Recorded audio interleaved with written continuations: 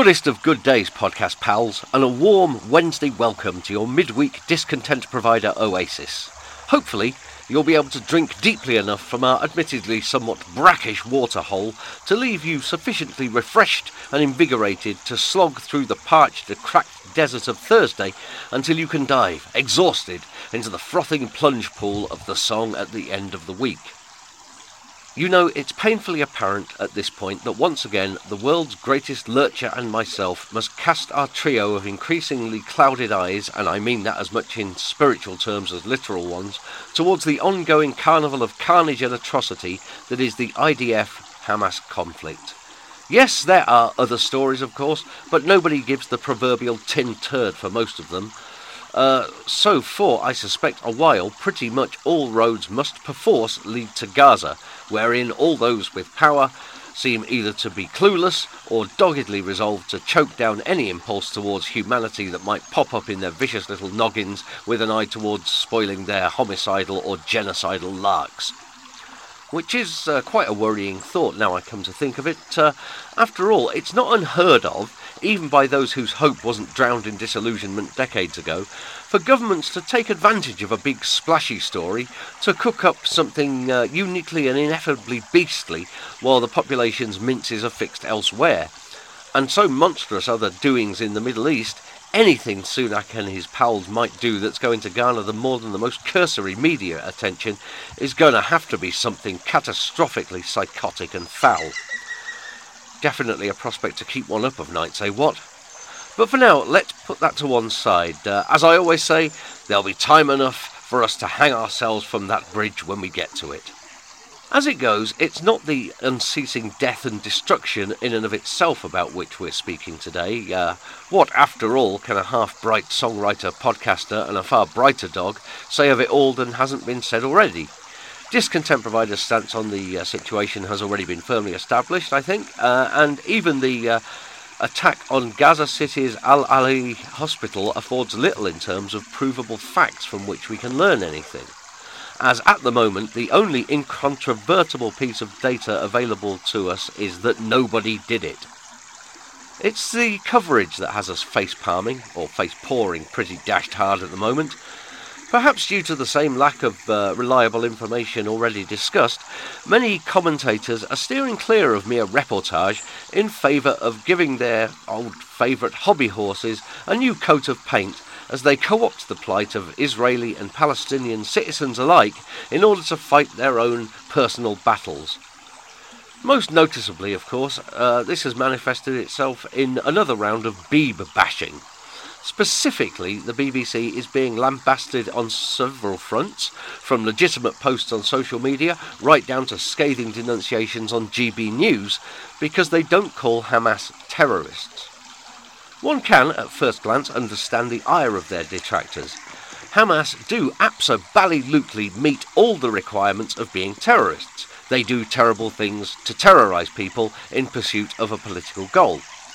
Auntie, on the other hand, feels that using the word would compromise one of their central, most abiding principles, that of objectivity and impartiality. Speaking on yesterday's Jeremy Vine show on Radio 2, John Simpson, World Affairs editor for BBC News, explained that as far back as World War II, the BBC's guidelines were explicit about not using emotive language that might colour people's opinion of a matter. It was acceptable, for example, to describe Nazi forces as the enemy at the time, but words like evil or monstrous fuck stumps were frowned upon. Terrorism is obviously a loaded term, and we're all familiar with the old chestnut about one person's terrorists being another's freedom fighter, so theirs can certainly be understood as a legitimate view, if not as one with which one might agree. Now, many of those that don't agree with it, however, or profess not to, are those with long-standing grudges against the corporation, so one has to wonder quite how sincere their outrage over this semantic sticking point actually is, particularly in light of the fact that other news outlets have been making the same choice with little or no outcry. More transparently nonsensical and piss-boilingly infuriating than many of the criticisms of the Beebs policy has been the appeal to authority made by pundits, viz. That Hamas are a prescribed terror group according to the government. So they dashed well ought to toe the line and call a terrorist a terrorist. A bit rich, don't you think, given that this comes from the sort of scurrilous scribblers who quite often deride and despise the government and are wont to carp about a perceived bias in one direction or another shown by the BBC. Their sudden firm conviction that the broadcasters' talking heads should now literally act as governmental mouthpieces is as contemptible as it is unconvincing. As people are fond of saying on Tinternet at the moment, we see you, you shit fuckers. Simplistic, dualistic and divisive, with lashings of sensation. That's what the red-topped doped punters want. So why not give it to them? Objectivity, tone, nuance. What tommyrot? What nonsense? What outright treachery to our culture? One really wonders what the news as these imbeciles would have it might be like. Do one not? As a matter of fact, one did wonder. So now you don't have to. What up, bitches? This is C4 News, and I'm your news daddy, Krishnan Guru motherfucker. Woot woot.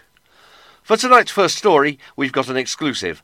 Hot and live here in the studio is Israeli Prime Minister Big Ben Netanyahu. Yo, Benny boy, what's the haps out there with all that war shit, son? Well, I'll tell you, Krish. It's been a goddamn shit show out here. These Hamas bitches have been killing, butchering and raping my peeps for the last week, and I've got to tell you... Can I just stop you there? I'm kinda confused by your accent. You don't sound like no Israeli. I feel you, dude. You were expecting something a bit more Fiddler on the Roof, yeah? Or Fagin, off of Oliver. Word.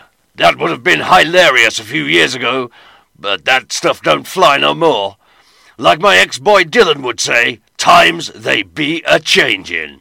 Right on. Now, having established our PC credentials, tell us what your plans are to resolve this beef.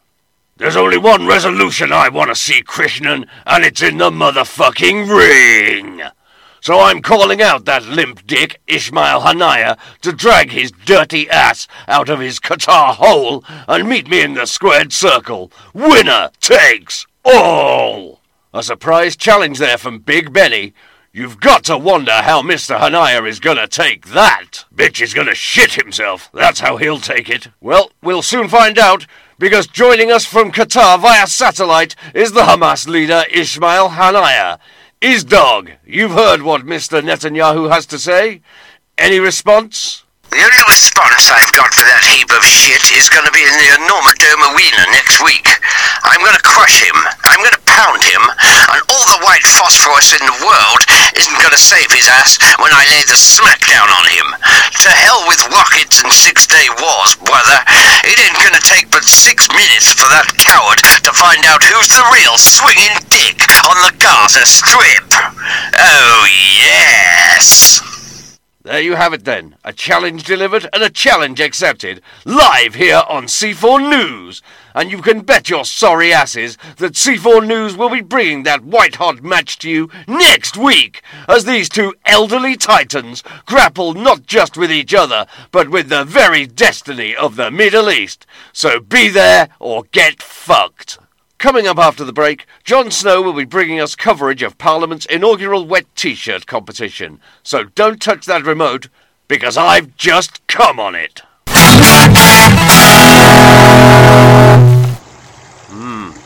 How long until it happens, cats and kittens?